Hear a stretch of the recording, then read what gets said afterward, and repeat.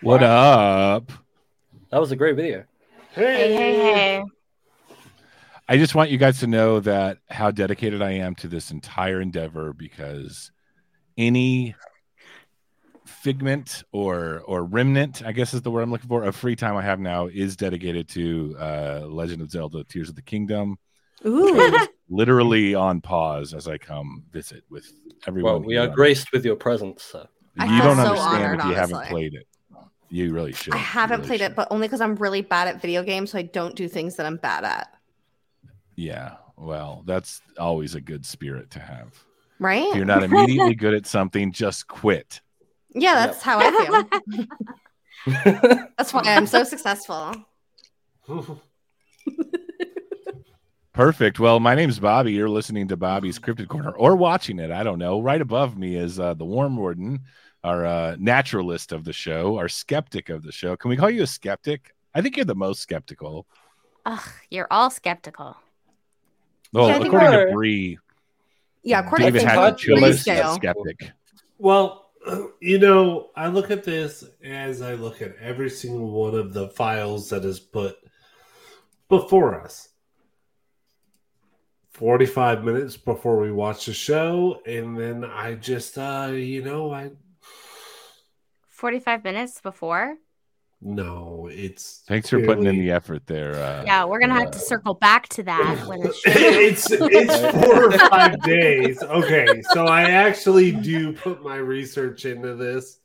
I do spend my actual time to look into this, and this is... Your actual time, not your fake time. Not my fake time. Yeah, my actual time. I was literally just asking if you were the skeptic of the show or not, and then you told me you don't do anything. Excellent. Yeah, that's great. Right next to Game Warden Tony, we got Wormington the Third, and I am here to worm shit up, and I'm here to worm it out.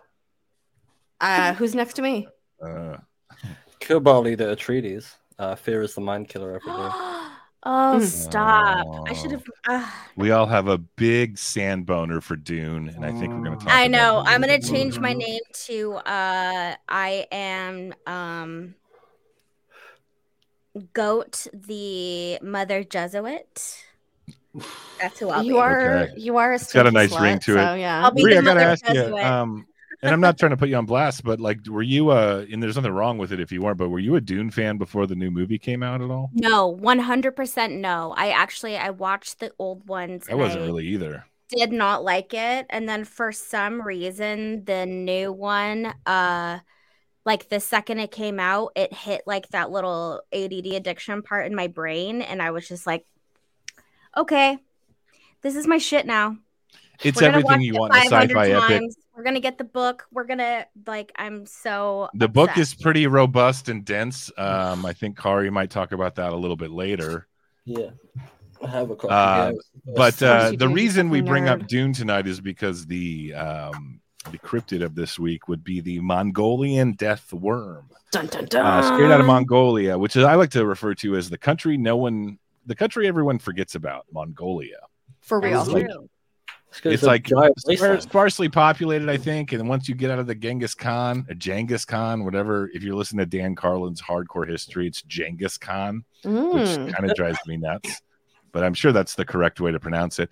My experience with the Mongolian culture is from Bill and Ted's Excellent Adventure, and the band The Who, not the Pete Townsend, Roger Daltrey Who, but the Mongolian metal band HU, The Who. I'm just recommending all kinds of stuff. Dune and The Who and the Mongolian Death Worm.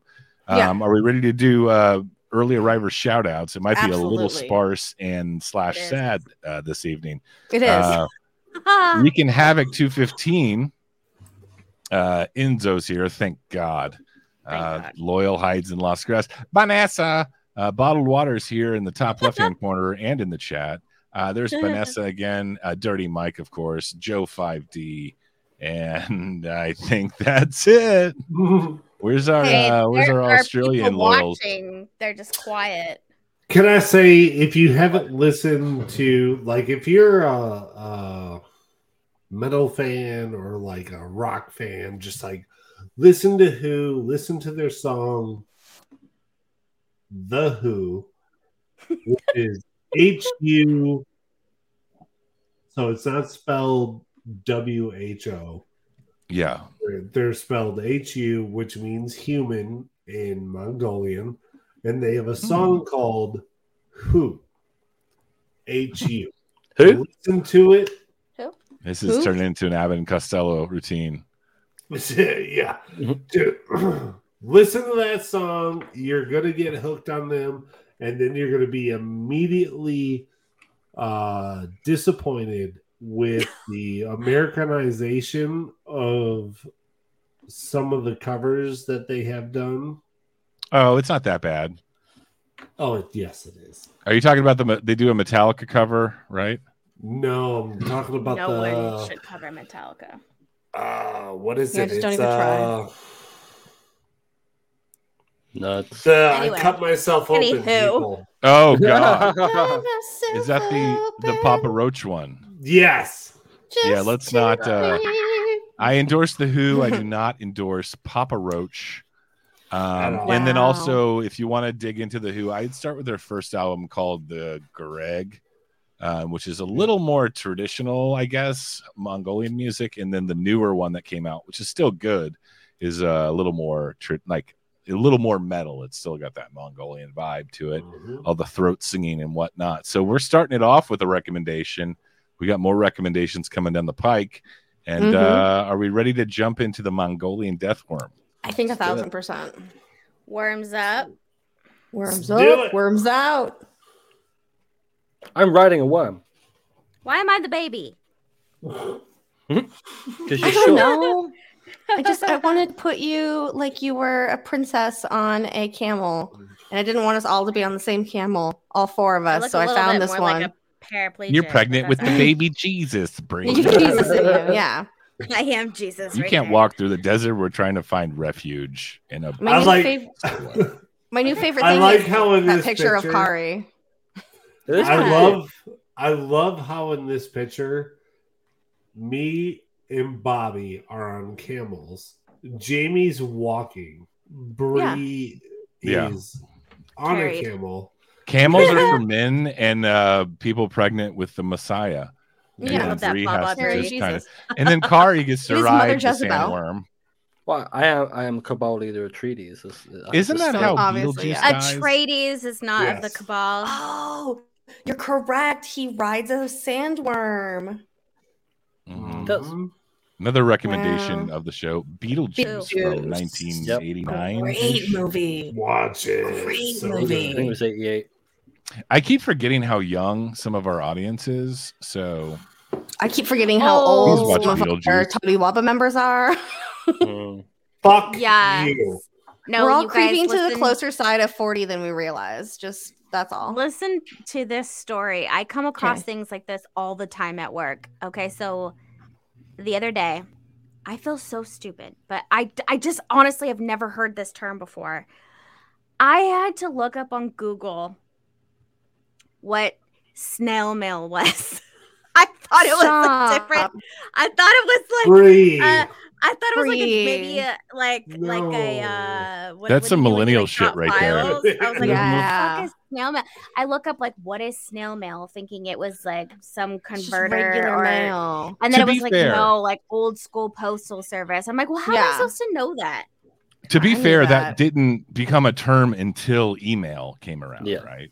See? That's true. Yes. I can see how you could miss that. Was still 25 Someone years kept ago. saying snail mail, and I was like, what the fuck is snail mail? I have to look up like the most basic words sometimes just to be sure, because I was like when we were researching this, when we were researching the Mongolian death worm, I was like, wait, what does ambivalent mean again? And I had to look it up. And I'm like, sometimes I gotta look up that's what I thought it like meant, that. but I wanted to make sure. Anyway, this is not a show on denotative jargon of Ooh, another beer try. Ooh, yes, you guys, we do have another beer. So this is really, I'm actually going to flat out say I'm not the biggest fan of this cryptid because I don't think there's enough information about it. But I will say the only thing that gives it a little bit of credence to me is the fact that it does have its own beer here going on. So we do have the Mongolian Death Worm by Chronicle Brewing Co. in Canada, Ontario. It's an imperial sour at 7.5% ABV. And we do have, I got like a little blurb that is on the beer, like can on the back of it. It says 3-foot long sausage shaped creature said to travel beneath the sands of the Gobi Desert, spitting toxic venom and electrocuting its prey. Why did they not pick? Sounds like my ex-wife. I'm upset with the artwork. I think that using a skull is very. I mean, I can't tell you how many why didn't craft you put beers out there have like a skull. I kind of feel like they under the overall marketing here is a bit underwhelming. I would have liked to see a giant sandworm. Are any of us beer drinkers on this call? Bria's. I'm an IPA gal. I don't mind an IPA. It's so funny. So far, I don't like any beers besides an IPA. It's so weird. I tried IPA is real beers. Beer. I don't know what it is, but IPAs, especially hazy IPAs, I love them. I try other beers. I'm like, what is this? I've never tasted urine to my knowledge, but I imagine that's what IPA tastes. No, IPA is heavy. It's like a hockey. It's full No, body. I've had IPA. It's like an ale. I imagine IPA is what urine tastes like, though. Brie, Enzo is alleging that the actual eyeball on this skull is the face of the death worm, and it's wrapped around it.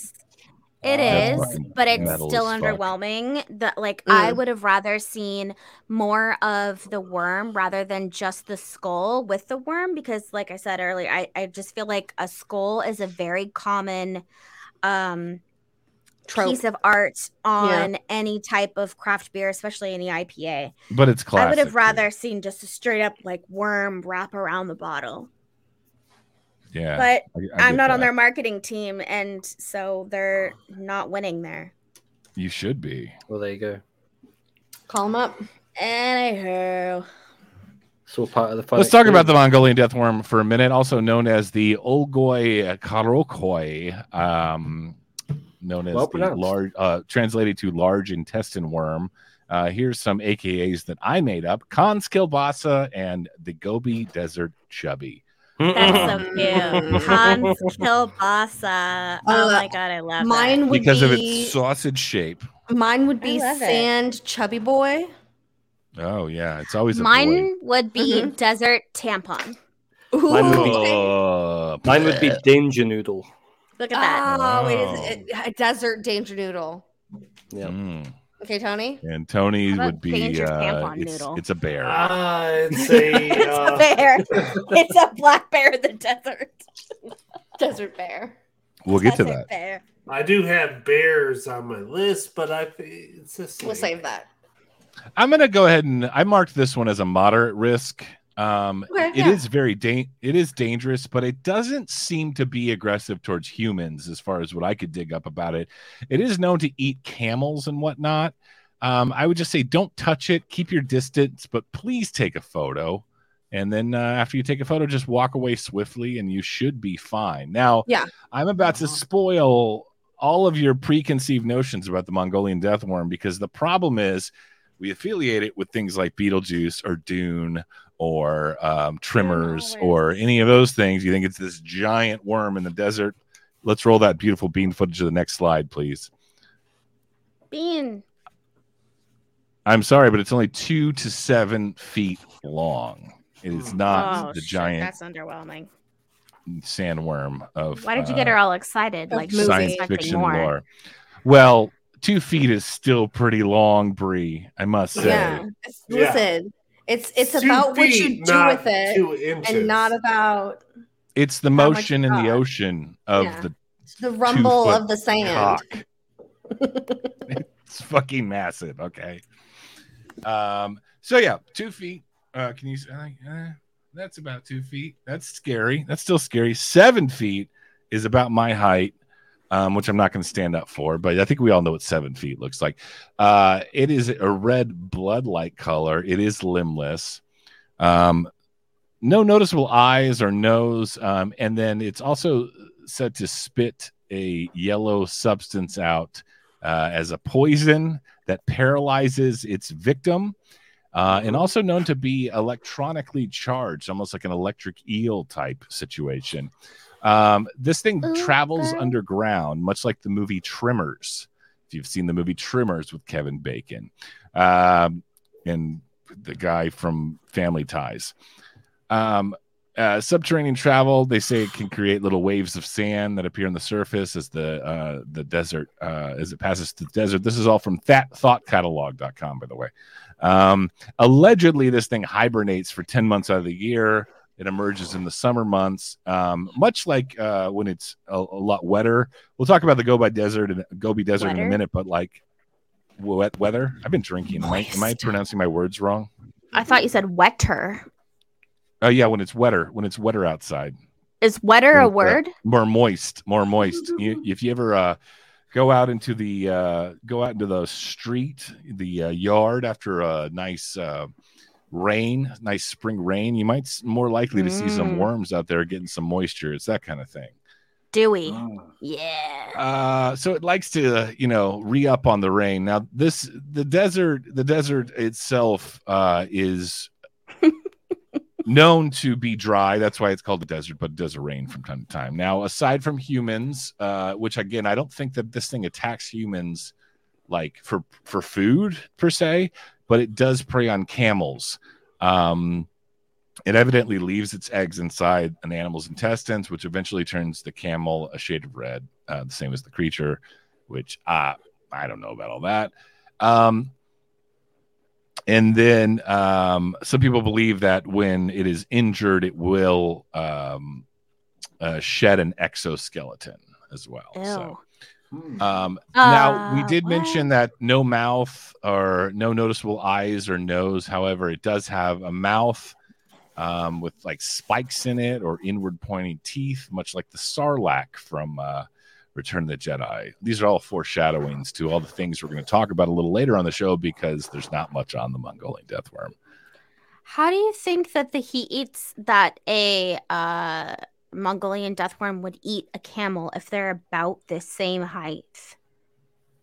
And I feel like a camel is more paralyze them and then you paralyze them. The acid kills it, and then it falls to the ground, and then it uses its big mouth to grab on and then starts sucking its inside out and enjoying itself. Nibbles. Yeah, I just feel like a camel doesn't have a lot of oomph inside. It's interesting. Oh, you can eat a camel. Oh yeah, you can eat a camel. Ew, do people eat camels? I feel like I feel like by the time cut it down, I think that the meat would be like jerky because it stores water so well. I don't think of it as like a wet, juicy meat. Let's like jerky. Camel. Let's pass it That's to an the interesting way to think about it. The backwoods game warden. Have you ever tried camel? They don't drink a lot of water. It'd be they like store a lot of water. Jerky. They store a lot of water. I have not had a camel. I've had a lot of four-legged animals. I have not had a camel. I will think what you're trying to describe is like you think it would be more gamey. Yeah, no, I just that would make sense because I don't know if there's like factory farmed camels where they make it all marbled and delicious like a steak, but Has anyone else eaten a snake here? Yes, I've eaten rattlesnake. Tastes like chewy chicken. Chewy chicken, yeah. It's just chewy. I don't like or gator. Gator tastes like chicken. You look into the whole alligator. I've had alligator. You look into the whole like reptilians or birds thing, it all kind of makes sense after you've tried reptile. Yeah, try it. Is that what they say? Everything tastes like chicken? I don't think so. Yeah, I mean, gator just is like a greasy chicken in a good way. I like to dip it in spicy ranch. Ooh, this thing's located in the Gobi Desert. Is that how you pronounce it? Gobi? Gobi. There's your delicious camels friendly. being bred out there, waiting to be eaten by the Mongolian deathworm. The Gobi Desert is in Mongolia, hence the name Mongolian deathworm. You can see a little like juxtaposition of like kind of weird, not weird, but like dry desert dunes mixed with kind of a very eastern looking garden with one of those. Looks like an towers that you see at a Chinese restaurant or a Mongolian restaurant, like a Genghis grill. I'm trying not to sound racist here, but it doesn't even seem like it would be likely, like to have all this lush greenery and this beautiful architecture behind this desert sea. It almost seems like it just wouldn't. Yeah, it's actually a pretty unique desert because technically it is a desert because it has very little rainfall. However, it does have like some lush kind of swampy areas as well, like the oases, and I want to say there's like some lowland like marshes and things like that. So there's sources of water. It is like a super, super difficult terrain for humans to settle in. All those people that live there are super hardcore and tough. But it gets super hot and also gets cold. It snows a lot out here as well, which is interesting. So desert technically just means it doesn't rain very often. Snow? Oh, it is. Wow, that's interesting. Now, Jamie, you live in the desert, right? Like it gets cold there. Yeah, so one of the things that people I think underestimate about like here in Vegas is like it'll be really hot during the daytime, but because there's no trees and stuff or anything to keep the like atmosphere and heat in, it gets freezing at night. Like I mean, like it can get below 0 around here, and then it's windy as a motherfucker here because it's just so wide open. A lot of people don't realize that about Vegas either, about how windy it is. It's constantly like people talk about Chicago's the windy sea. Fucking try Vegas. My house constantly sounds like there's a fucking tornado outside of it. Last time I was in Vegas after I met up with you guys, I'm pretty sure I had COVID and I was stuck. And I went to one of those, what is that place called? That really awesome diner in Vegas. Oh, which one? Peppermill. The Peppermill. No. Yeah, I went to the Peppermill. I was sick as a dog. I think I just had a cold. Whatever. It's fine. It was like on your last day or whatever, right? Yeah. And I just remember being like miserable after waiting for like an hour and a half to get a table at the Peppermill, and then like regretfully eating a BLT that was like the size of my head. Yeah. And then being outside waiting for an Uber while like sand was just whip whirling around me and stinging my skin and going into my lungs. I'm like, I got to get out of this city. Like, well, now. And one of the reasons that I mentioned the wind part of it in the desert specifically is because, you know, a lot of people say that they could see the ground moving when they thought one of these things was coming. Wind can also do that to sand. Like if you have like a little mini kind of gust of wind, it can almost from far away look like something's moving in the sand when in fact it's just the wind carrying the sand somewhere. So keep that in mind.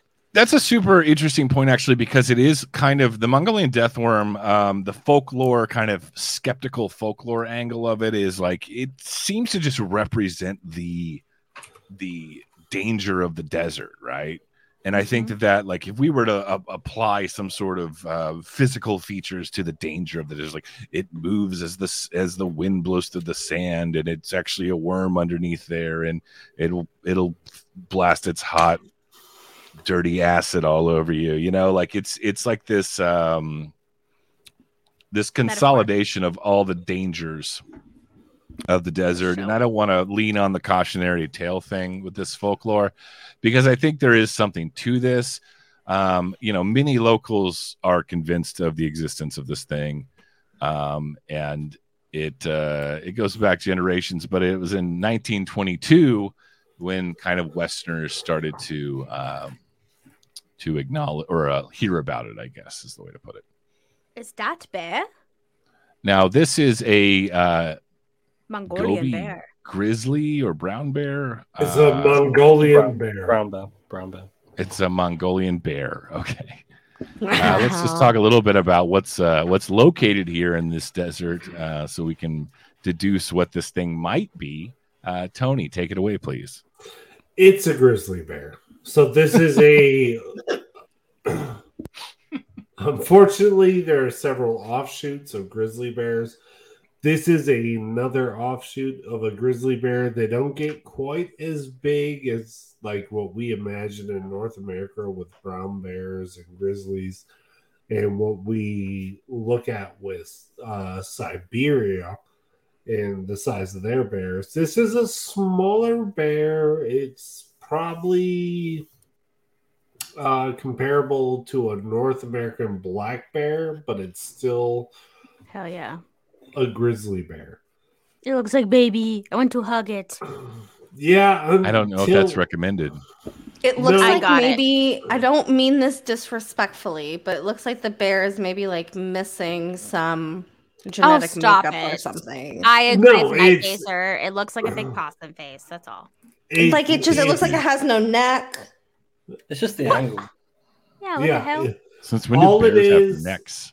I looked into this. Scary necks. All it is like a beefy necks. Yeah. All it is a midget grizzly bear. It's the smallest allocation of the fauna of the grizzly bears. Like this, I don't think you're allowed to say breed. Midget anymore. Yeah, I can. Yeah, I don't allowed to say anything. I would. Good answer. Yeah. We're over professionalism, okay? We're taking it over. No. We're not doing it anymore. Yeah, I'm keeping midget and I'm keeping retarded. Over professionalism. We're doing and saying what we want. You guys can't have those two. They're mine. Those are yours. All right. They're small. What lives? What lives there?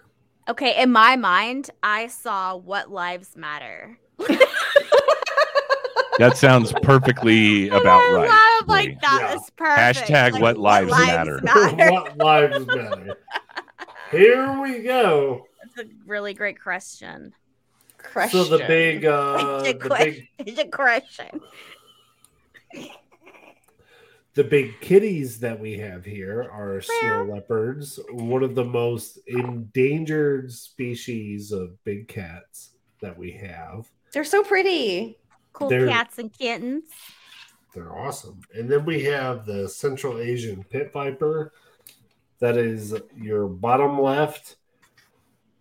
The weasel right next to it is called a marbled weasel something.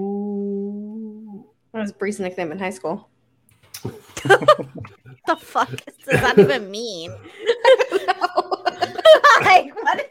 What does that imply? Like, what is the symbolism? Let's go let the imagination run. And then you have the black-tailed antelope and the wild Mongolian ass. Oh, that was Kari's nickname in high school. So that donkey on the right, its official name is a wild Mongolian ass, and then you have this stupid antelope. But one of the things that I wanted to bring here was there's not a lot of reptilian species that fit our definition of what the Mongolian deathworm is. They only have 3 snakes that are poisonous in the entire area, which is something.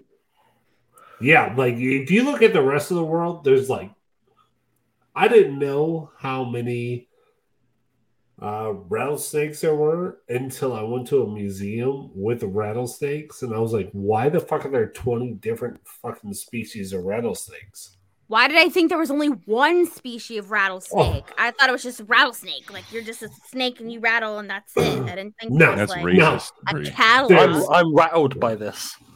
This is really rattling. It's rattling information for sure. Yeah. Several species of rattlesnakes, and when I looked into this, a lot of the poisonous snakes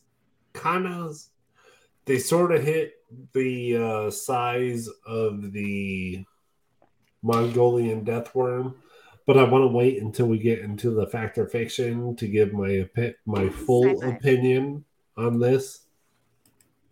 Okay. But I just wanted everybody to know there's really big animals out there. There's just a couple different types of poisonous snakes. It's a desert. There's really not a lot of fauna out there, but there are ways for these animals to live because life finds a way. I was going to say, do you think there's a possibility that, well, I guess we could definitely revisit this towards the end, but just to add it now, I imagine that because the desert is so vast and we don't know what could slither underneath, who knows what really could be hiding under there. Yeah. I mean, you could definitely take our little like subterranean theories we've talked about multiple times on multiple episodes here and apply it to the desert, especially if this thing is known to live under the sand as a sandworm. That makes it extra elusive. And think about how desolate this region is as well. Like, they say, like, the locals seem to be like, nah, it's fucking real, but it's like not pretty. It's like pretty uncommon to see him or whatever. It's kind of like I got a lot of Yeti vibes. Like, it's like the way the Western world and like the locals kind of interpret this is very reminiscent of the Yeti, where like they're just kind of like, yeah, it's out there, but whatever. We don't really give a shit what you think. And then Westerners are like, you're crazy natives, and that's what they do. That's right. Those yokels. Literally. Oh. Kari's people. Yeah. Get a Bible, then we'll talk. Right? No, for real. What's more likely? I'll take. I'm take the sand god. So I'm talking about folklore, right? I could read the slide, and you can read the rest of it. Okay, let's do that. I am smiling. I'm happy now. The old goy krokoi. Drink. Kokai. The overall folklore of this story seems to be just handed down by travelers and traders over the centuries. There is no necessary pinpoint to where the story originates from. So I take it as like a warning that they pass down between the other travelers and traders of this great Mongolian sandworm. And then, of course, if a traveler or a trader does not return, it's automatically surmised to, well, it was taken by the wrath of the great Algoy Koke. That's probably not the right way, but I'm saying Algoy Krokau. Krokau? Algoy Kokoi. Algoy Kokoi. Algoy Kokoi. See, the thing is that we pronounce it from what we think English is, but a G could be a H. No, that's true. Algoy Koka. You know, I'm fairly sure. It's definitely not a hate crime. Count it. But that is, but I think that it's crazy because we obviously talk about cryptids in every episode. Almost all of them we can pinpoint the origin story. And this one, it could also be because of course we're in the desert. We're in a deep desert area where it's extremely desolate. And I don't think there's no home tribe where this originates from. There's no great warrior where this originates from. This is literally like a story, a tale that's been told from person to person verbally, not written anywhere. But yet it's gotten so much, so it has a lot of oomph behind the entire story from where it originates to, and then maybe because of sci-fi and all that it's really been propelled forward into this huge thing. But at its very roots, it really doesn't have any type of pinpoint starting point, which is kind of interesting to think about. Cool. Dope. Oh, is there more? Kari, do you have more? Yeah. So Mongolian folklore, they're kind of ambivalent on snakes. They're associated with dragons and the water world, and thus are worthy of respect and should not be killed. On the other hand, they're symbols of malice, antagonists to the forces of good, and hostile beings that should be destroyed. saying the word mogoi, which means snake, is not recommended, with euphemisms Mogwai? like... Is that it? Mogwai? No, I was just... No, that's just what the mogoi gremlins are called. So instead of mogoi, they use euphemisms like korkoi and kerkan, which means longworm and holy or merciful instead. Okay, I understand the holy part. Then we can circle back to this when we talk about Dune. They use terms of reverence instead of... I don't think those things are like mutually exclusive. I think there's a lot of most things that are dangerous demand respect, right? And it's not necessarily like a symbol of evil. It's just like, hey, like we acknowledge that this thing out there will protect itself in some way, or you know what I'm trying to say? Like it's not necessarily immediately a archetype of evil, or just yes, Bree, why are you crying? Sorry, did someone step on a worm? No, sorry. You will be. Go on. That's all I got. I agree with you, and I think it has to do with just Mother Nature. I think we all know that Mother Nature is a fucking beast. Like the most death and destruction we could even. Who's got the goddamn hiccups? Like, yeah, Tony, are you okay? Drink some water. Fine. Or Danielle to scare you. Danielle, come in and scare him. But yeah, I think it's a big part of Mother Nature. We automatically give that respect because it's completely out of our hands, and it's so out of control that we're just like, holy shit. I mean, think about it. I mean, even like pagans or other parts of formed religious beliefs around this, because it's behind the force of nature that we cannot control.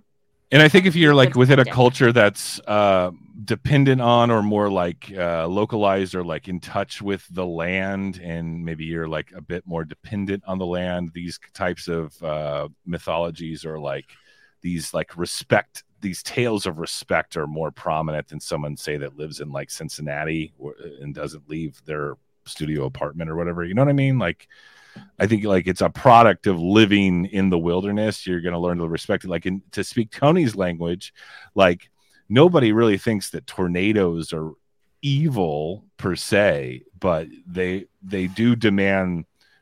It is nature demanding respect, right? Like if you watch that movie Twister with Bill Paxton and Helen Hunt. I've never seen this movie in my entire life. Hey, don't waste your time. That's Kari's favorite movie. My favorite movie. Is it really? It is. That's so weird. Okay. I got the recipe to make that steak and egg and mashed potato breakfast. Ooh, that sounds delicious. From the movie Twister? Yes. Gravy. Oh yeah, Kari, you love the weather. I forgot about that. Little side story. They're currently filming a sequel to Twister, which is based on a failed fan movie that I was part of about 10 years ago. They took a lot of the stuff from there. Are you getting royalties? No, but no. We shopped it around a little bit, and they steal shit. But whatever. Yeah. Like, it's funny because they're marketing. Loads of websites marketed when they announced they're doing the sequel, but they used the poster from my project that I color graded like 10 years ago, and that poster got put out to like millions of people. It was really weird because it had the poster had nothing to do with the new movie, but it was the only thing that was like kind of out on the internet. So very cool. I have an IMDb credit for that. So. Nice. Very nice. Well, look at me, I'm famous, Mum. Anyway, so famous. So Tony thinks tornadoes are evil. That's what I got out of that. Yeah. That's not what I said. What the fuck? Tony, I wonder if we have one for being in the dark. Hold your breath. You got the hiccups. It's not what I said. We don't. Yeah. Boo. Next time. What is the history of this Mongolian deathworm and its breath? Because it doesn't look good. This is Bobby. It's not looking great. This is Bobby's segment. Yeah, it's not looking good. There's not much more than what we've already talked about. Like I said, there's a lot of accounts that go back apparently intergenerational of the local lore where people talk about it. Almost a cautionary tale thing. I have to say it again. The consolidation of the dangers of the desert. However, it seems to be the local people really do believe that this is a thing, and eventually the Westerners get a hold of it in the 1920s. And there was one gentleman, I don't have it in front of me, but I believe there's a slide on it. Ew. When the West, Jamie, take it away. Oh yeah, give me this guy. That's him, Roy Chapman Andrews. Okay. Oh, okay. Roy Chapman Andrews. He wrote these 2 books about it. So these are really the first introductions that we have to the Mongolian death worm being more in like the Western culture. Because you have to understand the area before this was under like Soviet rule. So not a lot of information came out of the area. So this is really the first time. And this is like 60 or 72, somewhere between there. And he wrote these 2 books. And so these are the first really like introductions that we have. The first one was a field guide. We talk about a lot of those when we talk about cryptids, these people writing these field guides out there, discovering things. And then he mentions it again in a later book, more solidifying it. And it's a lot about what you talk about. What he says inside of these books is pretty much just like, these are traditional stories that people are passing down and people are talking about them. These are the descriptions that they're talking about. And so it's just kind of like a record keep of the time in the folklore. Well, he's a natural. He's like a really famous naturalist and adventurer. And he was, what is it called? The Asianic origin of humanity. He's one of these guys that went out to look for evidence of like humanity originated in Asia as opposed to like Africa in the early 20th century. And apparently he's allegedly more or less what Indiana Jones was based off of. However, like no one's really confirmed or deny it. But I will say, next slide, please. Skirt. I mean, look at this guy on the left. That's him. Okay. That's Roy Chapman Andrews, Mongolian adventurer and naturalist. He did find some fossilized dinosaur eggs out there. One of the earlier frontiersmen and pioneers of dinosaur discoveries. Discovery, I guess. Yeah. And then in a nerd like me, I don't know if you guys know this, but Indiana Jones is like my favorite fandom of all time. Really? Of everything. Yeah, I've probably seen those. So you're excited that there's a new one coming? No, see, I'm not excited, and that makes me more of a fan. I will go see it, though, and that makes me more of a fan. It doesn't look as bad as Crystal Skull, but whatever. I don't even care. Leave it alone. I'm so jaded and have more. I have more important things to be worried about in this moment in my life than if the new Indiana Jones or Star Wars or whatever is going to be ruined by stupid corporate nonsense. What about personal point of privilege? Have you ever thought of the idea that also all of the Indiana Jones movies, if you took Indiana Jones out of them, they would go the exact same way? Like nothing would be different if you removed Indiana Jones from them. What the fuck are you talking about? Go watch the movie. Go watch the movie back, and then just think about it without Indiana Jones, and everything would be the exact same. He's just watch it. The plot holes. That's one of the most preposterous things I've ever heard in my life. I'm confused at what you're saying. That's okay. That's all right. No. Just take him out of the movie. He is the movie. Jamie, you have to explain. If you take him out, the plot line doesn't change. Like literally, yes, you remove his character. Everything still happens the exact same way. Jamie, did you hear that on TikTok? Because you don't watch movies. No. He's the one that puts the thing in the staff and puts it in the pyramid under the ground with the if you removed Indiana Jones from Indiana Jones movies, all you would have is dumb bitches getting caught by people who want to kill them and communists.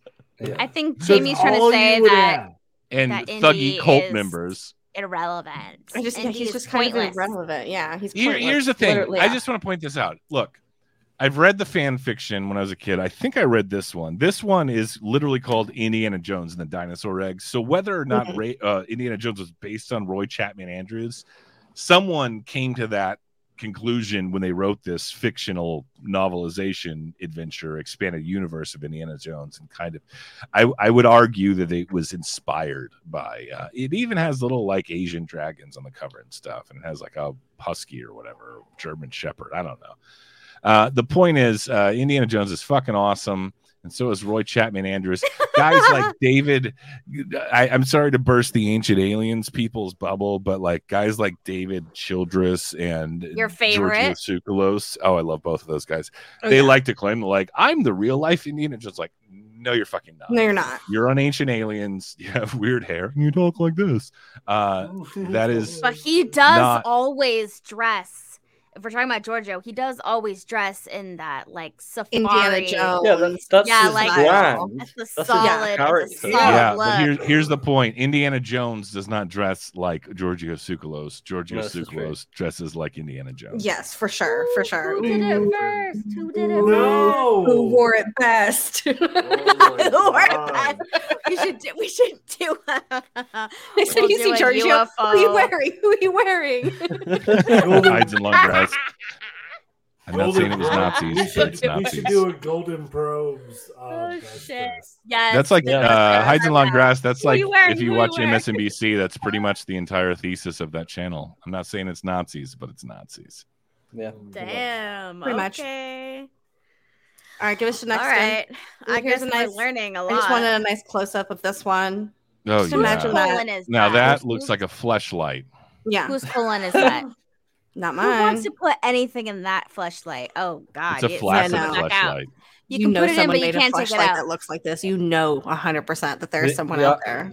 The Archangel Michael told me to do it. I saw a meme that was a fleshlight modeled after Jabba the Hutt, and it said Jabba the Slut, and I thought it's one of the greatest memes and grossest memes of all time.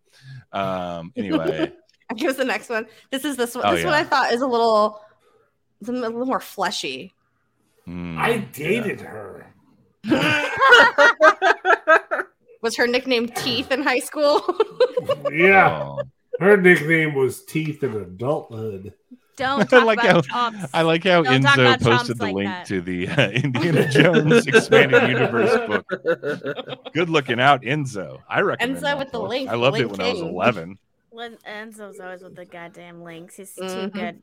Angel's Teeth like, it. I know they're horrible.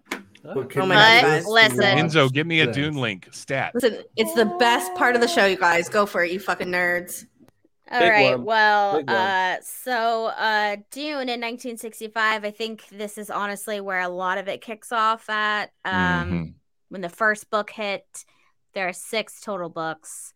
This is a really great wall in Dune where it shows Shai-Hulud, the great sandworm, in the background. And Shai-Hulud, I mean, so there are many different sandworms there in Arrakis, the planet in which the Atreides clan goes to. But Shai-Hulud is also kind of surmised as like the gods to the Fremen, which are the people that live on Arrakis. And I think it kind of ties back to what we were speaking about earlier with Great Mother Nature, almost like this force of God, this circle of life. So if you die by Shai-Hulud, it's just another circle of life. But Shai-Hulud does have teeth stronger than anything you can imagine, and just rows and rows and rows, and is also activated by noise, any type of movement in the Like ground, sonic vibration. any type, yeah, can activate the sandworms.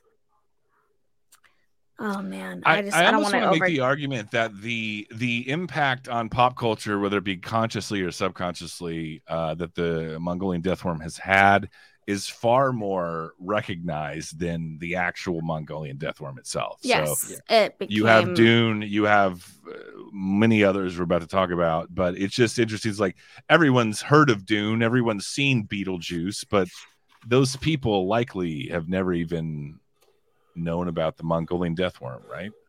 Or It's dealt definitely, yeah. Tony? It's fun. This is a fun episode. I love it. I'm gonna give my opinion when it's time for me to give my opinion. Okay. Yes, I think this is where it stems from, is the true folklore of the Mongolian death worm. Even though it was just person to person tales, it seems like it really took off and it had significant weight when it comes to sci-fi, because you can just put that in any type of desert scenario. You think that there's nothing out there, but little do you know there's something lurking underneath the ground, and what you're walking on could literally just activate this giant sandworm that will swallow you whole.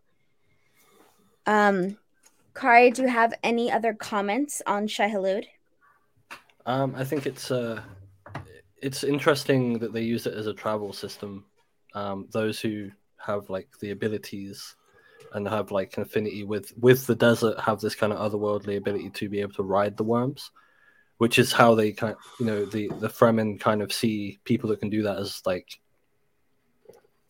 leaders within their like resistance and stuff, which is very interesting use of the mythology and creating. Well, yeah. And the way that the mythology is created in that story is it's all based on the idea that the desert is just a giant ocean. Yes. And you can go swimming in it and whatever. Yeah, I think that's what I want to add. Which is, I think, what the author there was going off of. The baseline inspiration for the story was that the desert really is like an ocean. It's so interesting to think that they're almost equally great and dangerous. It's just that one is wet and one is dry. And to think of what lies beyond the surface of these oceans, whether it's water or whether it's sand, it's like what lies beneath we may not know. Could be this giant monster, this giant danger. And I think what Dune highlights is whether or not you live with this monster, where you can coexist, even become not necessarily friendly, but almost like and partner with, opposed you're to one with you the nature just of the place, right? Exactly. We love Dune. But yes, it's the same. That's all I was like. We loved him, but yes, it's the same imagery here with this giant desert worm with these teeth that, I mean, Lord have mercy. They're just ripped to shreds. Well, one of the things, like when we look at movies like this and where we see this interaction between humanity and our environment, the environment understands the way that the world works. Yes. So every single animal knows whether or not it is predator or prey. That's what I meant by living at one with nature. So like that. Yeah.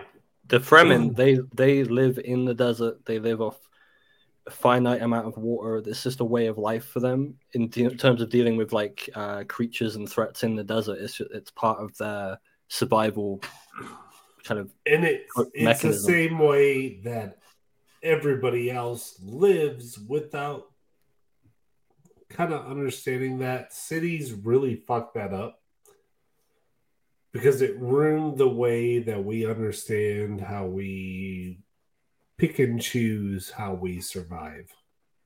Well, that's what Dune ultimately is also highlighting. Yes. The entire story highlights those who live with the land and those who live off of the land. Right. You're either sucking from your planet or you're living in symbiosis with your land. Yeah. And I think that ultimately is what inspired the writer, not just because it's this like crazy sci-fi concept, but because it really does come down to the fundamentals of living with your land or living off of your land. And it highlights that so tremendously. Obviously, survival, when it comes down to the basis, is going to be if you are living with your land. Yeah, and my challenge is, how many of you that are listening or watching are living off of your land or are pulling that out, whatever you can, just to, kind of treat everybody else in the middle. What are you doing to do that? Right. Well, it's always a good reminder to remember, for sure. It's important to remember that the Fremen were enslaved by those who lived off the land. Those who were farming and selling the spice, they enslaved the Fremen, and the Fremen live they live in harmony with the desert. But then they want to usurp the control, and that's where treaties comes in. And... Yep, it's really good. Dune is fucking awesome. I highly recommend. It's I don't know who used 10 out of 10. I don't know who put the Sarlacc pit from the special editions in here with the. I did because fucking Little Shop of Horrors Sarlacc. Yeah. Okay, but do you like my little Jabba? Look how cute little Jabba. Oh, so cute. So the first time that Sarlacc was ever mentioned in Star Wars. Hot wrong. What? You spelled hot wrong. Hot drink. Hut? It's two T's. Oh. It's not like Pizza Hut. Yeah. Well, believe it or not, first I just delicious. put Jabba. First I just put Jabba, and then I was like, "Is people gonna know?" Okay, Jabba the Hutt. Anyway. Oh, we got it. It's fine. You guys, Skywalker. Yeah, you guys got it. The first time Sarlacc was mentioned was 1983 when Jabba tries to throw poor Luke Skywalker and Chewie and Han Solo off the little plank, off the little pirate ship. Was Tatooine based on Arrakis? I think it honestly reflects the same thing. And Arrakis came out 12 years before. That's what I told. I had this whole battle with my mom not that long ago because she's the Star Wars queen and I'm Dune because Dune really missed the opportunity to be just as big as Star Wars. Not to be like Dune was first with the fucking sandworm, and she's like, no, they were not. I had to look it up, so I was like, let's place it in here now. Dune, but the movie Dune, the David Lynch one, was after Return of the Jedi. And I don't think that the Dune, first Frank, video. Frank Herbert, Frank Lloyd Wright, what's his name? Frank Herbert. Yeah, I don't think he has a monopoly on using like the desert landscape as a setting. But the idea of a fully desert planet and then integrating like a giant pit worm thing, it seems very reminiscent of the book. Maybe it's just a tip of the hat. An homage, which is all inspiration. George Lucas can accredit his entire career to tipping the hat / stealing things from other people. This is he's like the Led Zeppelin of movie making. Have you guys he read Joseph Campbell and then just made a movie about it. Have you guys ever heard him explain the whole thing about Yoda, about why he had Yoda come about? Have you guys ever watched that little interview with him where he talked about that? No, I don't remember it verbatim, but he was talking about like how he had to kill one of the Jedis because he couldn't be around forever, but he still needed somebody to be like that. Obi-Wan. So when he made the sequel, he was like, "Oh, I can't use Obi-Wan, so I need to create a new character to be the mentor." And so, the whole point of go ahead. I was going to say the whole point of like Yoda's stature was to visually explain the power of the Force. Like you don't need to be some big giant physically powerful man. You could just be a tiny little Muppet. That's really. And good he also admitted at the time too during the interview is that because somebody was like, well, what about his backstory? He goes, I didn't have time to ever really give him that much of a backstory, and that's why there was never a lot of explanation about him or what he was or how he came about or why there were other versions of him or anything like that, because it's just like it was like something he threw in at the last minute almost, and it wasn't as thought out as people which is out of character for George Lucas because he's notorious for being like, I've planned it like this all along. Like, okay, buddy. And if anyone's wondering, that I did learn on TikTok. I'm like, I don't think we need origins of all these characters, but we're getting them anyway, apparently, because it's what makes money. That's like the new thing. We have to know in the age of the internet, we have to know all of the information about all the characters. Because we want to, actually. Little side note. I saw that they announced what Dave Filoni's new Star Wars movie is going to be called, and it's they're doing the Heir to the Empire book series. Which is going to be, that's like Mara Jade. All of the Legends characters are finally coming in, and I'm like, yes. That's the trilogy I wanted as a kid, right? That's the sequel. Oh, those are great books. Heir to the Empires are fucking awesome. That's some of the best Star Wars properties after the original trilogy is Heir to the Empire. Enzo, can we get a link to those books, please? Yes, Tony. What do you want? Yes, Tony. Sorry, Tony. This movie is designed, from what I read, to end the Mandalorian and the Ahsoka storyline, as well as Boba Fett, because none of them exist in the sequels. Yeah, so they're what's called Star Wars Legends, and they got like kind of, look at that. They got like decanonized, but now they're bringing in elements that they like Thrawn and stuff like that. Yeah, so Kari, we can talk offline, but I'm curious to know how they're going to tie in the canon of the stupid new ones with Heir to the Empire. Ooh. So I can tell you in one sentence. So the Ahsoka show is introducing Thrawn as a villain.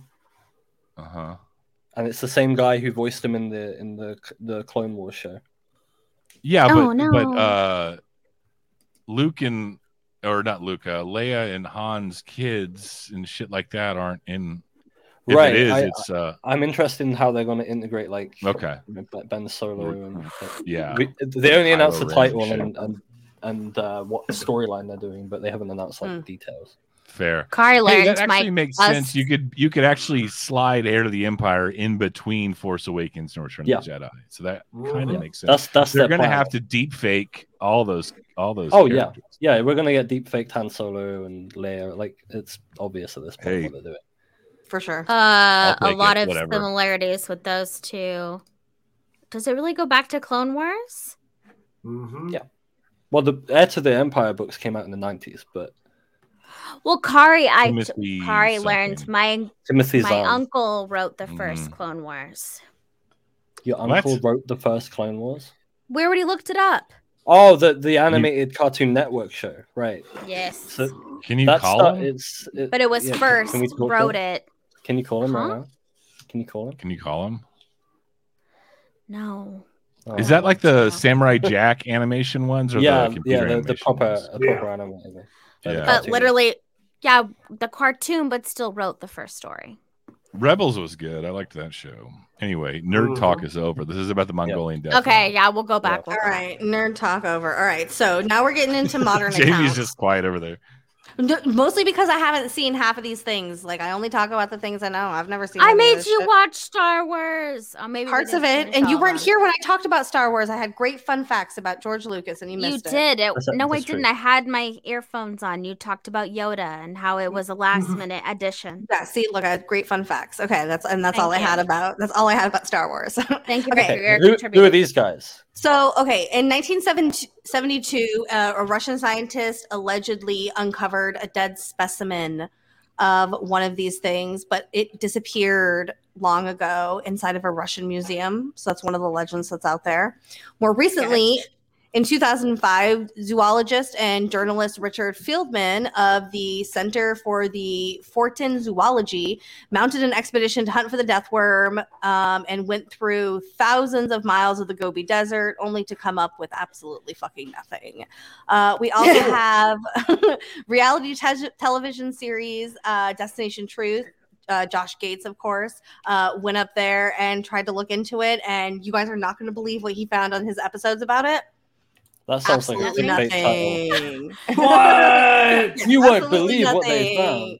Absolutely nothing. And then the other one, the one we have here in the middle, the New Zealand television entertainment reporter David Ferrier, who at the time was working for TV3 News, but currently has the show on Netflix, Dark Tourist, if you guys know that. Oh, yeah. He took part in an expedition in 2009, and this is so crazy. He also came up empty-handed. I'm so surprised. They go and it's nothing. They don't get not a rumble of the sand, not every time That they sounds go like out a there, Fremen plot if I ever heard one. they throw the goddamn fucking camels out there as bait and then just nothing. Okay, but could you imagine if it actually worked and they threw a bunch of camels in there? And then they'd get it on camera and be like millionaires probably. Hashtag totally worth it. Yeah, I don't But know. they would- Maybe it's choosy. Fuck those camels. Maybe it's They would- choosy. Honestly, they would just end up being the next Skinwalker Ranch, and there would be fucking 90 TV people show. who would be like, well, I went there and nothing happened when I was there. Okay, but a camel All you gotta do is put a Skinwalker. GoPro on a camel and send them out in the Gobi Desert. Yikes. Mongolian Skinwalker really does have a ring to it. The Mongolian Skinwalker. He's really dry. Brandon Now- Feudal has entered the chat. Is there anyone here that doesn't have a crush on Josh Gates? No, I don't know who Josh Gates is. I 1000% that he is a very attractive man. There is something to me about a full-bodied ginger that I can't say no to. It's just there's something. It's like they're what? exotic. I'm We like really fat ginger towards guys. blonde and ginger people. I don't You like like, blondes or you like that- gingers. That Anunnaki bloodline. I just like You know what's what's- gingers. Wait, hold on. Anunnaki cannot be gingers. Why? Or like, what is it? The Nephilim are supposed to be ginger or something? What's I the don't know. aliens that have the red bushes? Nobody knows. I do want to see his death worm That's for the sure. Irish. That's where they're saying it now. Kentucky Very Fried. handsome. Like Enki and aliens. Enlil. I don't think he's handsome. I Okay. think he looks boring, and I think that because his face is so boring, he will never find the answers we want. I mean, Like Richard Josh Freeman Gates? looks like he's taking a poop. Ladies, For sure. Yes. first of all, Brie, super judgmental. So Yes. judgmental. Yes. Always. Super judgmental. Yes. He owns it. High standards. Yes. For trauma. Okay. Yes. Josh Gates, Does not hide in long grass with her judgments. hold on. Josh Gates is 45 years old, so he's 6 years older than I am. Tony, hold you're doing good, Tony. Thanks. He's a inch shorter than I am, but I mean, he's a big dude. Like he's 6'2". Your wife thinks he's a hottie. Ew. Is that what you do? Do you put on a little Indiana Jones hat and you're like, I'm gonna That's what you should do. You should be like, explore this. Let me explore your destination. Let me get in your Yeah, Temple exactly. of Doom. Oh, Temple yeah. of Doom. No, I'm about to explore how she fucking said he looks better than me. She's That's on a fire. hottie. You drink the blood of the Kali. Nah. No, he really is super boring looking. I'm actually surprised. I think, Jamie, if you took off the hat. Oh, I hear her. She's bad. I don't know who David Ferrier is, but I thought it was Louis Theroux for a second there. Yeah. But it's not. Hello. It looks My very name's similar for Louis sure. Theroux. Yes. Jamie, if you take I'm off his tepid. clothes and his hat, he looks like any other white boy, and I guarantee you would not like him. He is chunky and he would breathe heavy. And I'm into that. There's more. No, I don't think so. I don't think he's. You're in he's the so right chunky. No, I just UFO realized- community. Richard Freeman looks like Chad Smith a little bit. Here's He's how I not feel. chunky. Richard Freeman looks like Chad Smith. Chad Smith does not have that hairline. How dare you? That's slander. That was slander.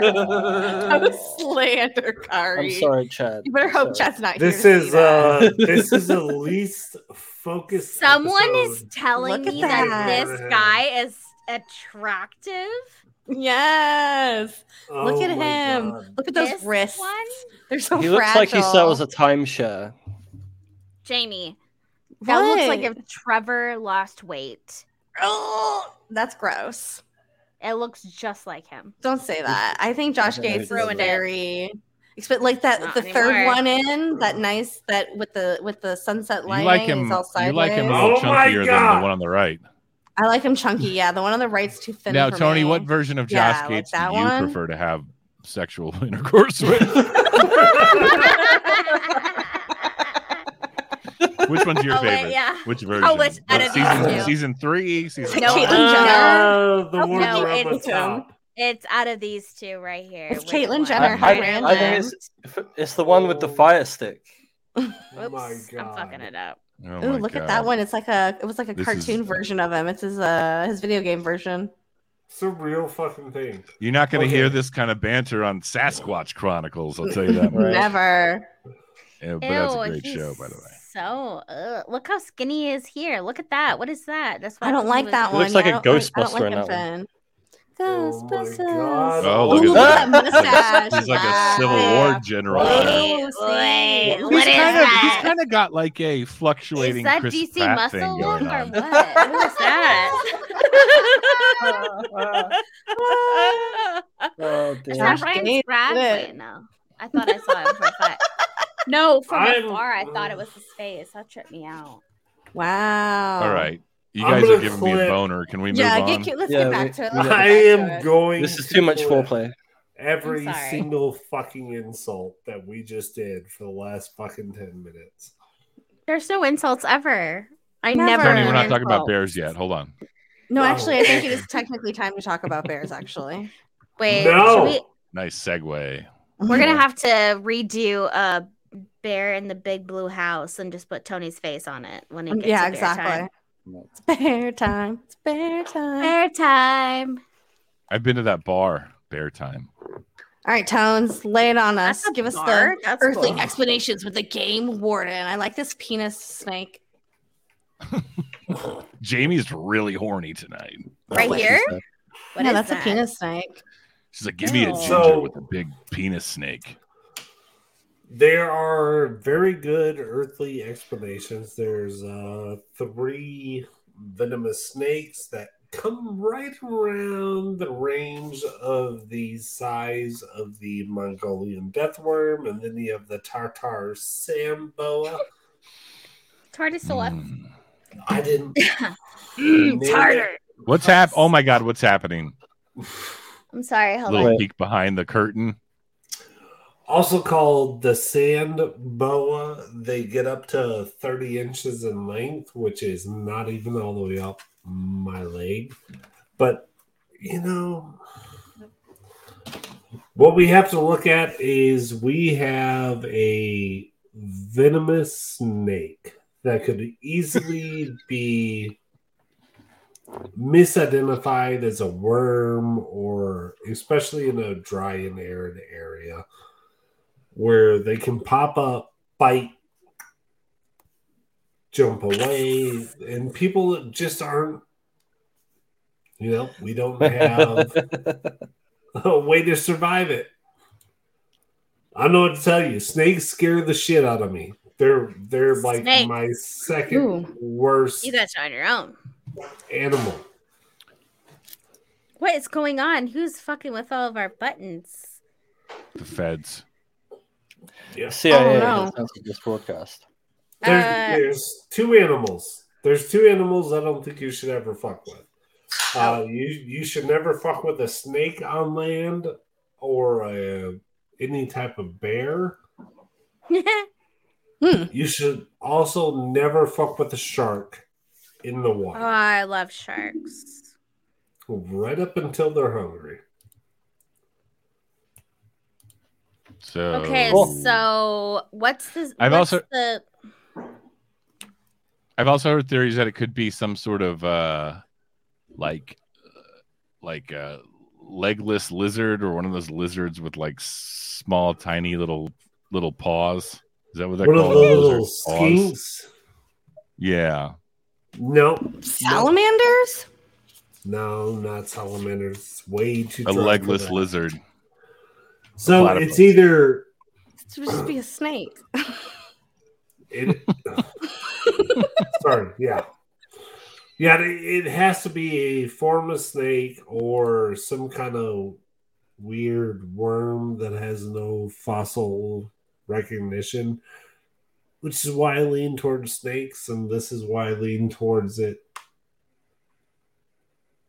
being there's 3 species of snakes that fall under this category, and each one of them perfectly fits the description, which will lead to my... What's length? Anywhere from 2 to 7 feet. The boa? All of them. You know what I just thought of that reminds me of these worms? Those excavators that they use to make like underground tunnels. It's the same kind of mechanism that a worm would use. Like drilling. Well, it's a worm, but not necessarily. It's a mechanical worm. Well, I'm gonna explain what I feel for this cryptid versus a couple other cryptids. Ooh, what's happening? Where'd you go? Sorry. What? It's not my turn. No, the next slide, B. I think we've landed here. We are there. Oh. We did it. We're at the time. I'll start first. I want to go first. I think that this one... Sometimes I do. It takes a lot of marijuana and a lot of concentration, but like I can. And this time, I spent a lot of time really trying to focus on what I thought my thoughts were. And I decided that I'm going to have to give this one a 3.5. I don't think it's the cryptid that they think it is when you think of the Mongolian death worm. But I definitely think that we have another case of misidentification where it could be something like a snake. Like realistically, the Mongolian death worm doesn't sound like this big crazy monster that you see like, in like Bobby said at the beginning, sci-fi movies. I think that because it is like so very realistically could just be a large snake or worm thing that lives out there. That's why I'm giving it the 3.5. I'm like, okay, it could just be a misidentification, but for it being the Mongolian death worm, I don't think so. I think what we have is another one of these tall tale things that are just told through time. I equate this one very much so to like the tales inside of the Bible. Audience, we haven't done this in a while. People in the comments, hit up your Factor Sci-Fi while we're doing tell this, us please. your number in the chat. All right, Bree. We'll go in a little boop. Brianna. I'm gonna sci-fi this. Yes. What? I give it a 1. You skeptic. It's racist. If that. I know. I'm sorry. Absolutely. I want to believe it, but. Oh, this is a hard 10 for me. Ooh, you're a liar. You're a fucking liar. No, I'm hard. You're lying. I don't know if I think a lot of the descriptions might be hyperbolic, but I think this is a real thing for sure. Like a real underground worm. I believe non-whites, Bree. Okay. Wow, making statements on this channel. Wow, that was some spicy chili right there. Yeah, get it, Bobby. Get it. All right, car. No, hard fact for me. Okay, so I'm gonna go with sci-fi. I think Jamie's right. It's misidentification, and it's these tall tales that like people back then they just had stories, so they tell bigger and bigger stories. But it's also like a warning, like don't go out into the desert. There's giant snakes and worms that will get you. And then people like Frank Herbert pick up on these stories in like the mythology of Asia and work that into their sci-fi novels that they were writing and create this kind of mythology in the Western world of using concepts that already kind of pre-exist in existing mythology. Yep. Which is overblown stories of sandworms and stuff when they're nowhere near that big. And it's a big spectacle when you take that idea and then make them like a mile long and they can eat cities and stuff in a sci-fi narrative. But I don't think I think a lot of the idea of the danger of these worms that you get with Tremors and stuff too is it's taking this original idea and blowing it up so it is a threat, because it's not a threat like without it. So I'm gonna go like a 1. It's misidentified animals, and then there's a sci-fi aspect put on top of it to make it seem cool. All right, Tones. I'm gonna give this. Now I'm gonna give it a 2.5. I think there's a place where these animals existed, these snakes existed, and people would fall victim to them. But to move it on for it to be a full-fledged cryptid, no, I just think it was a misfortunate encounter with the local fauna and flora. Right on. All right. So what's our overall look here? It looks like a lot of sci-fi. Yeah, I think that lands at about a 4. Yeah, probably 4, but more still on the sci-fi side. The 10 drags it up a little bit, but yeah, 4 sounds fair. That's all me, baby. That's all Bobby. All right, you guys excited for this next part? Bobby's just carrying this on his back. I know he's about to carry us even more. He is.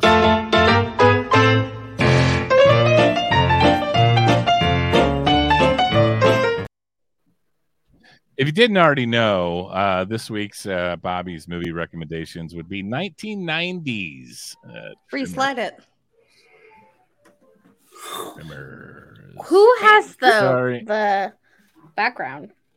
Starring Kevin Bacon, Fred Ward, Reba McEntire, Michael Gross, the guy from Big Trouble in Little China, Victor Wong.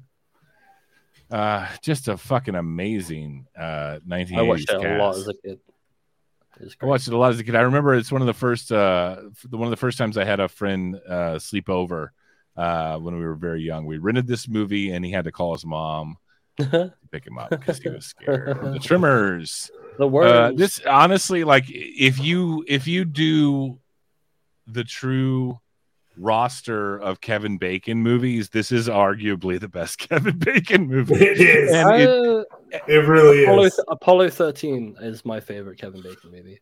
Nah, yeah, but that's a bunch of NASA for shit, though. Yeah. I'm going for reality. Tremors wins over Apollo. So Bobby, do you know that the filming of this movie gave Kevin Bacon nightmares? Really? Yes. I can see it. I mean, who's dying in the background? That cover on the left, that image on the left, is like one of the most iconic like video store boxes that's just deeply burned into my psyche. And it may look like 1980s horror sci-fi schlock, but it's actually like a really fun, really good movie. And again, I know we probably have some younger listeners that maybe have never seen it, Bree. But like, seriously, sit down and watch Tremors and tell me it's not like instant classic. It's so fucking good. It's about it's not set in Mongolia. It's set in, I believe, either Nevada or New Mexico or Arizona. I think it's Nevada, something like that, in my backyard. And and there's like Area 7 51. sequels. It's like the graboids are what the monsters are called, and there's a whole thing where you can't, if you walk, they hunt their prey by the vibrations of the ground, so people can't walk around or they'll get eaten by the Tremors. It's so fucking good. But yeah, just going back to Kevin Bacon in general, I mean, what do you got? You got Footloose, you got Sleepers. Sleepers is pretty good. You got Apollo 13, you got Hollow Man, you got Friday the 13th, which like Mystic is River. a good movie, but Mystic River, that's not Sleepers. Mystic River. Kevin Bacon was the very first penis I ever saw. It's like my family loves to tell the story. My grandma showed it Wild to me, Things, where he's slung out, and I was like, "Mom, I saw a penis." It's like, wow. okay. What movie is that? I don't For know. research My purposes. grandma showed me, was like, "This is the penis." Thanks, Grandma. You saw Kevin's bacon. For Yeah. real. Right after I called my mom, I was like, "I saw a penis." And We then, should start a new segment of 6 Degrees of Separation with Kevin Bacon. Yeah, I was going to say 6 degrees of separation of Kevin Bacon's. Where can we phallus. watch Tremors? Where do we know where that's streaming. Enzo, you got anything on that? Stir of Echoes was good. I think it's on Amazon here in the UK. I'm pretty sure it's on Amazon. There's the second one's pretty fun too. It's not as good. I think it's a directed video. I don't know if I've seen any of. There's like 7 of them now, but the first one's just a fucking 1990 classic. It really represents that time, that wonderful time where the world was transitioning from the 1980s into the 1990s, which is my most formative years. And Tremors holds the fuck up. So if you've not seen it, or if you have seen it, watch Tremors. Have any of you ever seen the Kevin Bacon TV show called The Following, where he's like a cop tracking this like cult serial killer? No, that sounds awesome. It's awesome. I thought it was The Outsiders. No, it's called that's not him. Following.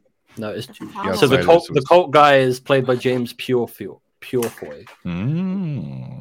It's a pretty well written show. It came out about 10 years ago. I highly recommend it. Word. Okay. Anyone else got anything coming up in the next couple of weeks here? Yes. I mean, maybe. I have a great show coming out in the next couple of weeks. It's going to be all of Tadiwaba minus Bobby, because you're not going to be there. What show is that? That is the Contact awesome already. in the Desert. Tadiwaba Live. Yeah. Tadiwaba Live. Fuck. Can I live via satellite in? Yeah. I don't see why you can't come. Like, what the hell? Yeah, right. You can sleep on our floor. We have a lot of floor room, don't we? I got no money.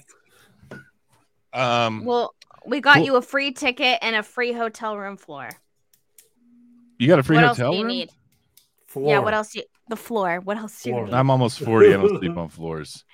It's you know what? That's what we have learned, Bobby, is that's not an excuse. That's true. We've heard stories. We've learned that's not an excuse. Yeah, 65-year-olds on the floor somewhere. Hey, listen, get you a cot. Oh, yeah. Jamie, look, thoughts? We'll talk You're about silent. This. Yeah, you're muted. But I got. Still. I want to throw this out there. First of all, my show is Not For Everyone podcast. It's a horror movie or just cult classic movie podcast, but it's really not that. It's just me and my friend talking smack to each other. Very, very offensive. But we just dropped an episode on Santa Sangre, which is a weird Alejandro Jodorowsky movie from 1990 as well, just like Tremors. And on our Patreon, me and my friend Austin have started a show that might be more in the wheelhouse of Tadiwaba listeners. That's just about like high strangeness, esotericism, occult practices. Oh, vibes. Hold on. You started a new show? Yeah. On his Patreon. And you didn't bring it to Tadiwaba? Look, I'm getting there. I'm getting there. I told my buddy Austin, who's like, have to circle back. He was like very. He's like, I'm going to sue you. Let me just we'll circle back. We'll circle back. Let me set up the premise. My friend Austin, who's been on my show, I think you guys have. He's on. I know Austin. Yeah, I know Austin. Yeah, I love Austin. He was like a very scientific kind of like secular progressive a few years ago, and now he's very like dabbling in occultism and cartomancy and stuff like that. So I'm just kind of documenting his journey through that, and we talk about various things. We've done one on cartomancy. We've done one on the Akashic record. We've only done 3 episodes. What I told him is once we hit 10, I'll start releasing them to the public. But the reason I bring it all up is maybe we could do some sort of Tadiwaba affiliation thing or something. Absolutely. We'll talk about this offline. But if anyone would like to be a guest on that particular show that's not open to the public yet, that is either a witness or someone that's into these weird things or practices weird occult magic, whatever, anything in that wheelhouse, just hit me up on Instagram at Pinball Bobby. I've already hit up Kari to try to talk about the whole Blue Avian conundrum, because one of our big things is we like to apply our brainwashed Western scientific secular mind to these ideas and try to see how it all kind of like shakes out in reality. So again, once we hit 10 episodes, I'll start dropping them to the public. Right on. That sounds really cool. I didn't realize you were doing that. Does anyone else have anything else to say before Kari plays us out? I do want to say, if you see me at Contact in the Desert, and you are not one of these 4 people, slap him on the ass. It's the best way to give make him contact. A big squeezy squeeze. Touch his titty. Don't fucking touch me. That's like squeezy exact opposite of what they said. Yeah. You take the 2 knuckles and you do a little just grab squeeze. it. I am not a huggy person. I am not. You're gonna learn today. Yeah, you're gonna have a bad time. Everybody's gonna hug you. We gonna touch you. I'm a toucher. Oh, I'm a toucher. I'm a hands-on personnel type of gal. You're the size of. You're 4'3". I'll just push you away. Pretty much, yeah. All right, Kari, can you roll that beautiful, beautiful bean footage?